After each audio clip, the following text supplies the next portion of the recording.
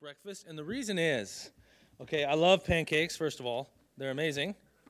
But secondly, because I read a headline the other day that really alarmed me. And it said, half of congregation dies of starvation after sermon goes 15 minutes long. And I thought, man, I felt that way sometimes when Joel preaches. So that's why I'm up here today. I might just die of starvation, but thank God he didn't put us in a church that lets us die like that, and they provide us with pancakes, right? But, today we're going to continue in Acts chapter 20. We've been doing a series called Ordinary to Emboldened. It's all about how the Holy Spirit does amazing works in his people, through his people, to change the world. And, I think that last week was really fascinating because we looked at Acts chapter 19 and spoke about this riot that happened in Ephesus. When the Christians were preaching, Paul was preaching, they were teaching that people should repent and turn from idols to the living God. That sounds amazing to me, but the people were furious. And so they started a riot, and they started chanting for 2 hours, "Great is Artemis of the Ephesians." And they just kept going like a bunch of psychos. And then this guy stood up and he said, "We're going to be charged with unreasonable rioting because there's no reason to oppose the work of God." And they all went away. They realized, this is pretty crazy, right? It's pretty crazy when you want to be, Joel mentioned this, and I love this point. You tell someone, "I gave up drinking," and they go, "What, are you crazy?" And you go, "No, you are." Right? It's like, oh, praise God.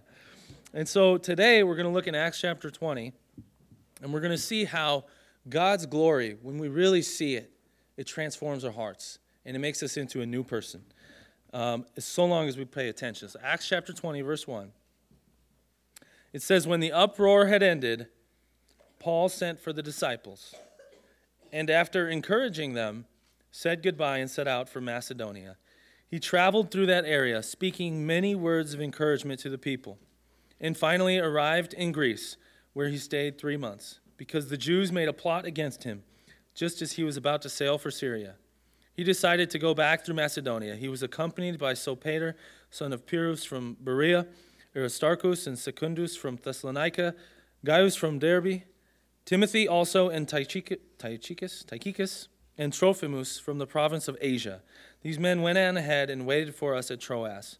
But we sailed from Philippi after the feast of unleavened bread, and 5 days later joined the others at Troas, where we stayed 7 days." So right here it says, after the riots, they decided, okay, let's go find a new city to make everyone upset. And so they start traveling around, and they traveled a lot, and they had to actually avoid certain routes that were probably easier because people were opposing them. And I just want to make a small side note that when God's word spreads, sometimes it requires our discomfort and also other people's discomfort. I reach out on campus sometimes and I talk to people and they feel uncomfortable. And so they lie to me and tell me that they'd like to come, but they never show up, right? It's consistent. And I get it. I get why you feel uncomfortable, but I'm not here to make you feel comfortable. So I'm going to say it anyways, and if you don't like it, that's okay. And that's the spirit of the disciples in Acts, and I think that's the spirit we should have. Judge for yourselves. Should I obey God or man? Who do I fear more, right?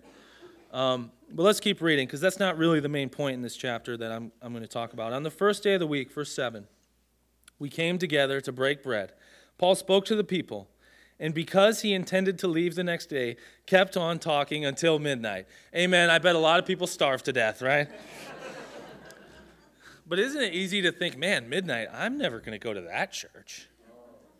Right? Maybe their preacher loves the Bible too much. I think we got to be careful we don't have that attitude. And that's why I'm going till midnight today. You guys better enjoy it.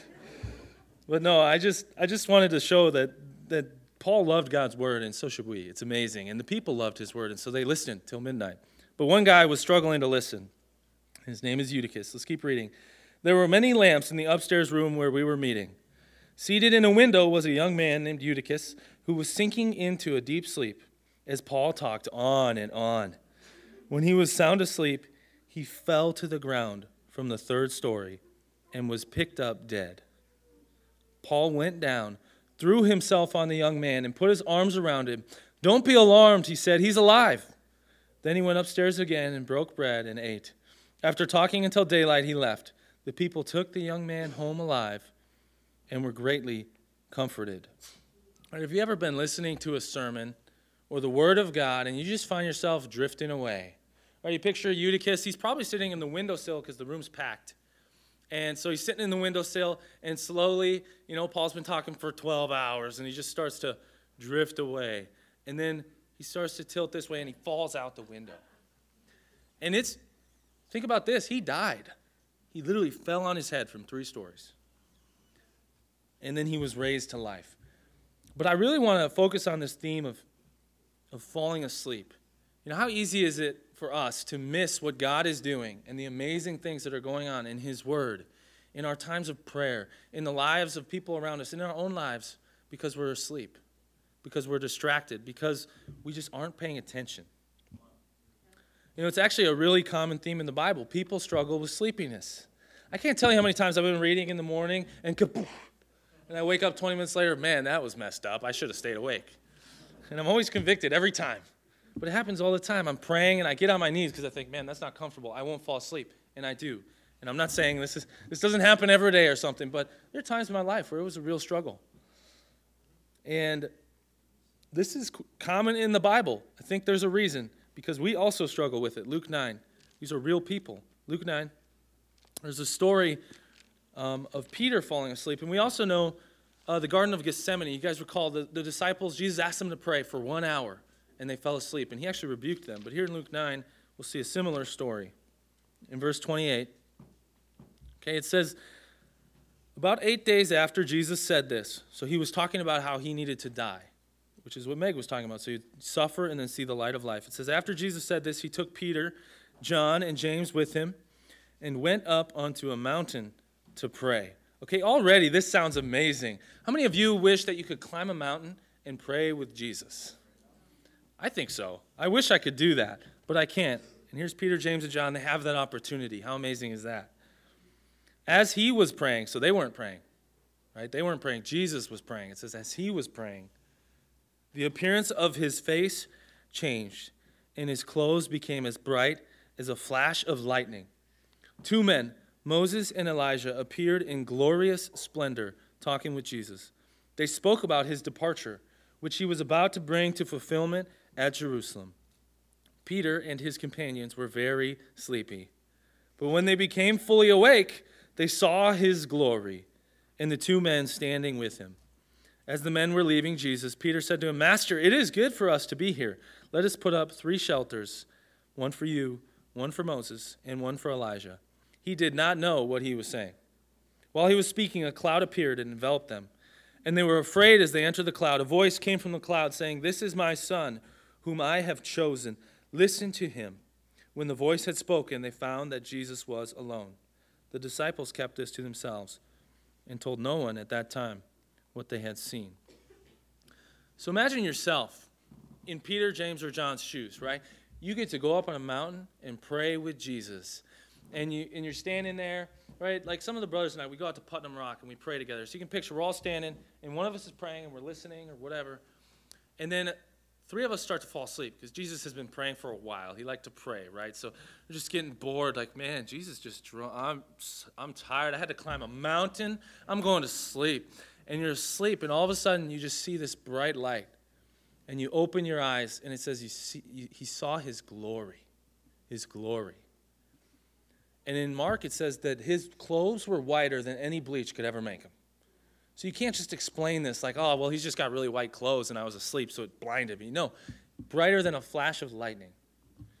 Really, really amazing.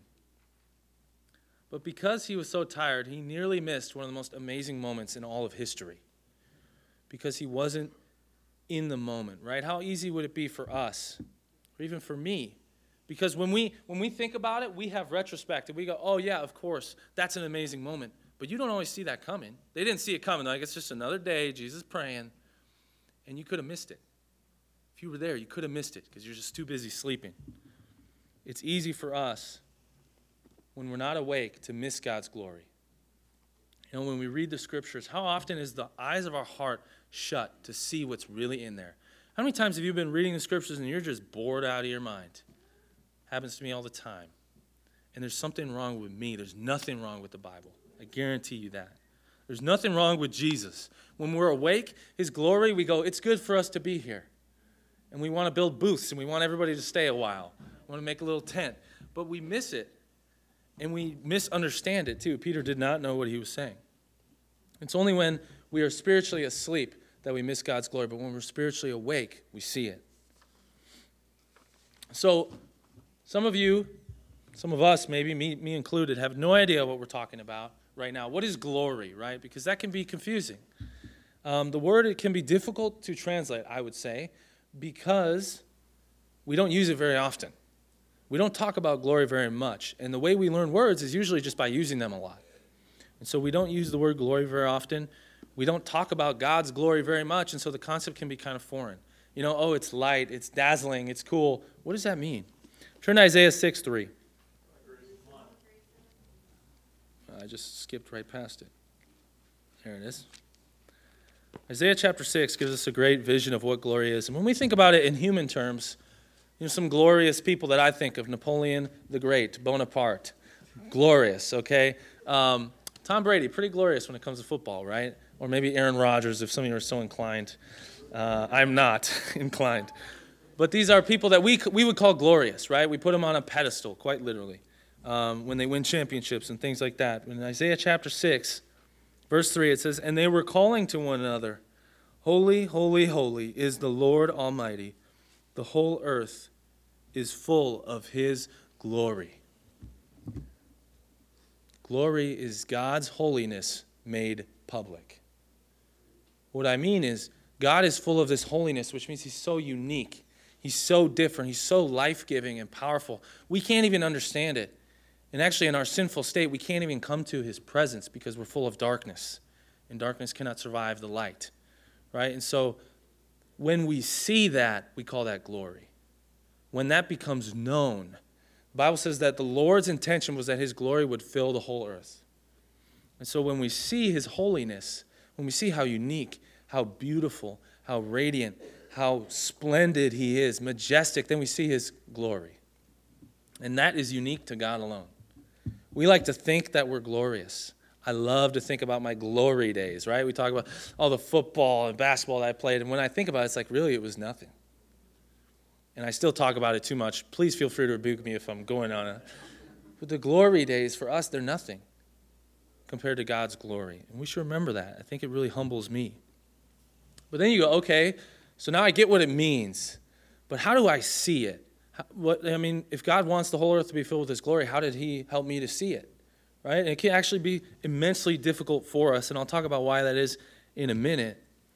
But when we talk about seeing God's glory, none of us can actually walk with Jesus up on a mountain and see him blazing with light. And so there's ways that God provided. Turn to 2 Peter chapter 1. That God has provided for us to actually see his glory 2,000 years after Jesus. 2 Peter chapter 1, verse 16. This is actually a letter from Peter to a church. So there's a reason he writes these things, right? Peter is not randomly writing. He has intentions, and so does God when he instructed Peter to write this. And it says, "We did not follow cleverly invented stories." How often do people accuse the Bible of being a clever story? They did it back then too. When the witnesses were still alive, people said, that's a myth. That's literally the Greek word for story, myth. That's a myth. You made that up. So Peter has to answer that objection, that criticism. So he says, "We did not follow cleverly invented stories when we told you about the power and coming of our Lord Jesus Christ, but we were eyewitnesses of his majesty. For he received honor and glory from God the Father when the voice came to him from the majestic glory." Mine has it all caps. The majestic glory. There's no one else you can say that about. Saying, "This is my Son, whom I love. With him I am well pleased." We ourselves heard this voice that came from heaven when we were with him on the sacred mountain. So Peter literally points them back. He says, I remember being on that mountain and being asleep and waking up and seeing the glory of God reflected in Jesus. In John 1:14, it says, "We have seen his glory. The glory is of the one and only." And they're talking about Jesus. The most powerful way that God allowed me to see his glory was through Jesus in his scriptures. I remember when I was 16, I won this Bible. I share the story with you guys all the time because it's so important to me. I won this Bible and I started reading it and I was amazed. And I went to church every Sunday. And I heard sermons from one of the best preachers I've ever heard, Steve Sainton, every Sunday for years. And I never saw his glory until I started reading it on my own. And I read it with a heart that wanted to see something. And you could say, oh, Grayson, you were biased. You're just confirming your bias. Well, I'm about as biased as Peter. I was half asleep most of the time. And then God helped me to wake up. And I started reading it, and I read about Jesus, and I've never read about any man like that before or since. And I've read about a lot of men. I've never heard of anyone like that. He is glorious. He's amazing. He's unique. He's powerful. But the other way God reveals his glory, Romans chapter 1. And this isn't the only ways, okay? I think that God can reveal his glory in whatever way he pleases, but his word lays out at least a couple that we should hold to and cling to as ways to see his glory. Have you ever gone to, say, the American West, right? The beautiful Rocky Mountains, or the Sierra Nevadas, or wherever you go, or the Pacific Ocean, and you look out and you just have this sense, this is amazing. I'm going to be honest with you guys. Do you really believe that that evolved for any reason? Why would it be advantageous for me to think the ocean is amazing and beautiful when it actually could easily kill me? I should probably run away from the ocean and be afraid of the ocean. Instead, I'm drawn to it. I'm drawn to the mountains, which are very dangerous, but they're beautiful, they're majestic. I don't think that dogs look at mountains and find them beautiful. Why do humans? Romans chapter 1, verse 18. The wrath of God is being revealed from heaven against all the godlessness and wickedness of men who suppress the truth by their wickedness. That was me. Sometimes it still is. I hear the truth and I push it down because, man, I'm wicked. And I love wicked things. And it's hard to hear the truth when you're living in darkness. Since what may be known about God is plain to them, because God has made it plain to them. You know, from a young age, I didn't necessarily believe in Jesus, but I knew there had to be a God. Because how do you see these mountains and these oceans and these galaxies and go, well, that probably came out of nowhere. And I find it really beautiful for no reason. That never made sense to me. So I said, well, there's someone, and he's pretty amazing. I don't know who he is. It says, because God has made it plain to them. For since the creation of the world, since the very beginning, however many billions of years ago you think it was, it says, God's invisible qualities, his eternal power, and divine nature have been clearly seen, being understood from what has been made, so that men are without excuse. We love to make excuses, right? I mean, sometimes something goes wrong in the house and I immediately blame my wife. It's Ivy's fault. I'm sorry that I do that. But it's how we are. We love to just blame shift. And our favorite, maybe one of our favorite, when we don't want to believe in God is, well, he just hasn't shown himself to me. And God himself says, no, you don't make that excuse. I made that excuse. They say, well, where is he? If he's so amazing, I want to see him. I didn't get to see Jesus like these guys. And he says, there's no excuse. Look at the creation and tell me you don't feel the glory. Tell me you don't see it. I certainly do. It says, for although they knew God, they neither glorified him as God nor gave thanks to him. But their thinking became futile, and their foolish hearts were darkened. Although they claimed to be wise, they became fools and exchanged the glory of the immortal God for images made to look like mortal man and birds and animals and reptiles. You know, the heart of evil, and I say this with a little bit of humility because I don't want to be a little bit arrogant about my own conclusions, but I think what this is saying, at the root of all evil is glorifying something other than God. Because we know him, but we pretend that we don't, and we suppress the truth, and we deny what he says, and we go, look at this amazing person, aren't they? I'll follow them. I really love Confucius or Buddha or whoever. And it says, though they claimed to be wise, they became fools. And that's the heart of foolishness, denying God, rejecting God. And I experienced that in my life when I started to really, I remember I read Matthew, Mark, Luke, John, and then I read Romans. And these things stood out to me so much that I couldn't escape it. I was like a moth drawn to the flame, and I was just flying at it like it's kind of scary, but it seems good. And thankfully, it didn't destroy me. And I didn't get zapped by, people set up those cruel traps for moths. It's vicious. They just loved the light, and you just killed them. But that's what happened for me. I loved the light. At some point, somehow, my heart came awake, and I started to love the light. Some of us need to learn to pay better attention. When we read the scriptures, when God raises people from the dead, that's amazing, and we shouldn't just gloss over it like, yeah, it happens every day. I see it on the day-to-day. It's normal stuff. It's not normal. It's glorious. Jesus is not normal. He's glorious. And so I encourage you, don't fall asleep when you read the Bible. Don't be like me. Love it. Enjoy it. Spend some time in nature with God and see his glory in that. But some of you, some of us really, have probably never seen God's glory in the way that Peter did, in the way that I believe that I did. And you might be wondering, okay, what in the world is he talking about? Sometimes it can feel like there's a foreign language being spoken, right? That's how I felt on Sundays. What is he, it sounds cool, but what is he talking about? I don't get it. And I want to show you guys why that is. I want to illustrate this for you. 2 Corinthians chapter 4.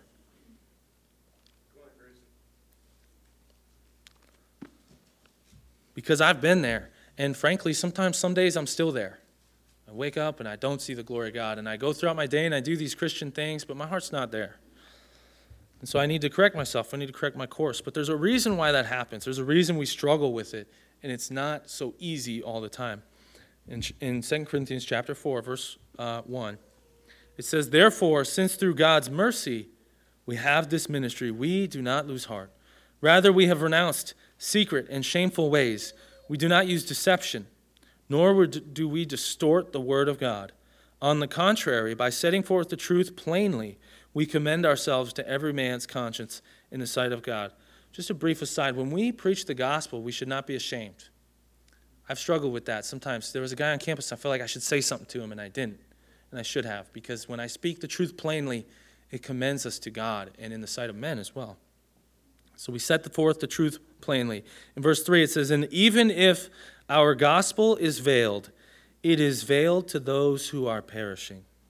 The God of this age," that's not Jesus, by the way, that's Satan. And that's a difficult, I'm not going to get into that right now, but essentially Satan has usurped God's reign in some ways so that he can blind people's minds. It says, "The God of this age has blinded the minds of unbelievers so that they cannot see the light of the gospel of the glory of Christ, who is the image of God. For we do not preach ourselves, but Jesus Christ as Lord, and ourselves as your servants for Jesus' sake. For God, who said, 'Let light shine out of darkness,' made his light shine in our hearts to give us the light of the knowledge of the glory of God in the face of Christ." He says, the God of this age has blinded the minds of unbelievers. Once I was so blind that I would listen to God's word constantly. My dad would have little family devotionals. He'd sit me down and say, "All right, we're going to read this." And I would pay attention out of respect for my father, but I did not understand it. It was like a foreign language. Why should I suffer to be happy? That is so bizarre. But when I saw God's glory, my eyes were opened. And that's what it is to see Christ, is to see glory. That's how we have the eyes of our heart opened. In Ephesians 1:18, Paul talks about basically praying for them that the eyes of their heart may be opened. Some of us need to pray that the eyes of our heart will be opened, that we could see God's glory. That's what happened to me. I started to read. I got a small taste of God's glory, and I started reading day and night and praying day and night, "God, please help me to see. I just don't understand, but I want to understand." Jesus actually says, John 5:44, "If you seek glory from men and not from God, you cannot understand. You cannot believe." It's impossible. And so when we seek glory in the wrong places, when we glorify the wrong things, it's impossible for us to believe. And that is at the heart of why so many do not believe. And it's a sad thing. Trust me, I don't have any self-righteousness, pride in it wasn't me who made me see. I put in some effort. I tried to seek glory from God, and God opened the eyes of my heart. Some of us need to see that Satan has blinded our minds. Satan has blinded your mind so that you cannot see unless you seek the opening of your eyes from God. Ephesians 4:17 through 21 teaches us that sin calluses our heart. It darkens our hearts. Sometimes the thing we need to do is forsake sin. And when we do that, it softens us to actually see God's glory. I lived a life of blatant sinfulness. Now, I hid it from others, but it was blatant in the eyes of God. And so that I could not see his glory because I was so fixated on my own pleasure, on my own gain, on everything that I wanted, on my own glory, ultimately. And so I appeal to you. I beg you to study the Bible. I beg you to study it with the heart that Jesus had, seeking God's glory and not your own. And I beg you to pray that God will open the eyes of your heart. God will not turn you away. He didn't turn me away, even though I was messed up. And like Eutychus, metaphorically, he can raise you from the dead. He did it for me. I came from the dead. I couldn't see God to something completely different. Okay, so we see God's glory. How does that transform us, though? What happens there? If you read, actually, just in 2 Corinthians 3, just before this part, verse 12, it says, and this is a beautiful thing. I would encourage you to go back and read 2 Corinthians 3, 2 Corinthians 4. It's all about the glory of Jesus and how much greater it is than any other glory. And the Apostle Paul, by the way, who wrote this, was not inclined to like Jesus from birth. I'm not trying to be rude, but sometimes people make this accusation that you're only a Christian because you're born in a Christian family. Apostle Paul was not born in a Christian family. And he had a lot to say about how amazing Jesus was. That is not why I'm a Christian. I'm grateful for it. My father helped me. That's not why. And I encourage you, don't think that way. It's foolishness. It doesn't help you to understand, because if Paul was inclined to be a Christian, then I read the wrong story, because he was killing Christians. He must have made that story up for some reason. And I don't think he did. I think he's a truthful man. We can trust the Scriptures. These are people who saw Jesus' glory. 2 Corinthians 3, 12 through 18, it says, "Therefore, since we have such a hope, we are very bold. We are not like Moses, who would put a veil over his face to keep the Israelites from gazing at it while the radiance was fading away." See, Moses got to see the space where God used to be, and his face was shining from it. That's how glorious God is. To the point where he couldn't let the other Israelites look at him because it was too dangerous. It says, we are not like Moses, who would put a veil over his face to keep the Israelites from gazing at it while the radiance was fading away. But their minds were made dull. For to this day the same veil remains when the old covenant is read. It has not been removed, because only in Christ is it taken away. Even to this day, when Moses is read, a veil covers their hearts. But whenever anyone turns to the Lord, the veil is taken away. Now the Lord is the Spirit, and where the Spirit of the Lord is, there is freedom. And we who with unveiled faces all reflect the Lord's glory are being transformed into his likeness, with ever-increasing glory, which comes from the Lord, who is the Spirit. He says there's a veil that covers your heart when you read. And right now, in that context, he's talking about his fellow Jews. I lived with a Jewish friend of mine. His name is Ron, and for 2 years. And I love Ron. And Ron, I read the Old Testament with it, and he does not see Jesus there. There's a veil over his eyes. And I tried to show him that. I think I even read in this. He didn't get it. He hasn't seen the glory of God in Christ. But he says, we who with unveiled faces, when you turn to the Lord, that veil is removed, and you can see clearly. We reflect the Lord's glory, are being transformed. See, when you see God's glory, you don't stay the same person. I think that is impossible. Now, I think it's possible to see God's glory, to change, and then revert. I think the Scriptures teach that. But I think it's impossible to see God's glory and remain completely the same. Now, how does God's glory turn us into bold, unordinary, uncommon men and women? Sorry. But it says, all right, you know what? Let's use Jesus as an example, okay? How did Jesus do what he did? I did a lesson at the men's midweek on Wednesday that spoke about motivation, taking initiative, how we become people of action. Because it's easy to be paralyzed by our fears, our self-doubt, all the struggles that we have, the sin that's in our lives. Honestly, even coming up here, it's like, what right do I have? I'm sinful. But even Jesus needed the Spirit. Mark 1:12 says he was led by the Spirit in the wilderness. Jesus was filled with the Spirit, so he needed that as well. And Jesus in Matthew 9:35, it describes him as having compassion because the people were harassed and helpless. And a lot of times we stop there and we say, Jesus does what he does because he loves us. And that is absolutely true. But Jesus also does what he does because he seeks, turn to John 17, to glorify God. And so if we want to be transformed, we need both ingredients. Both ingredients. In John 17, verse 1, it says, after Jesus said this, he looked toward heaven and prayed, Father, the time has come. Glorify your Son, that your Son may glorify you. For you granted him authority over all people, that he might give eternal life to all those you have given him. Now this is eternal life, that they may know you, the only true God, and Jesus Christ, whom you have sent. I have brought you glory on earth by completing the work you gave me to do. And now, Father, glorify me in your presence with the glory I had with you before the world began. So very briefly, if you think about a pot of water, and if it just sits there, and, bacteria get in there and all these things, it actually becomes unclean, stagnant, and dangerous to drink. So what is the cure? A lot of times you just boil it. You boil it, but there's two things you need to boil something. You need heat and you need pressure. And so when you put in just heat, technically there's always pressure. That's not the point, okay? When you put in just heat, just compassion, that's good, but it's not good enough. It won't make you exactly like Jesus. It will make you similar, and that's a great thing. And the Bible teaches that love is the greatest virtue. But if you add in glory, now you have heat and you have pressure. And Jesus was filled up with a passion for the glory of God, that God would be glorified, that people would turn away from idols. And that motivated him to be someone different. And so when we behold God's glory, it comes into us. And we get a passion for it, and we love it.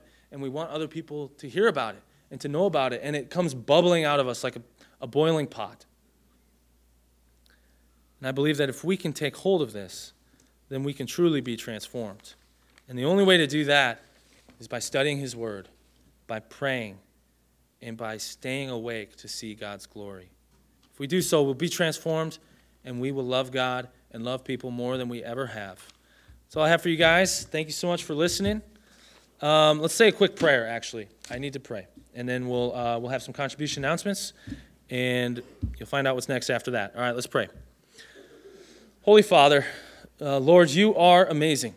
Your word is beautiful. It's wonderful.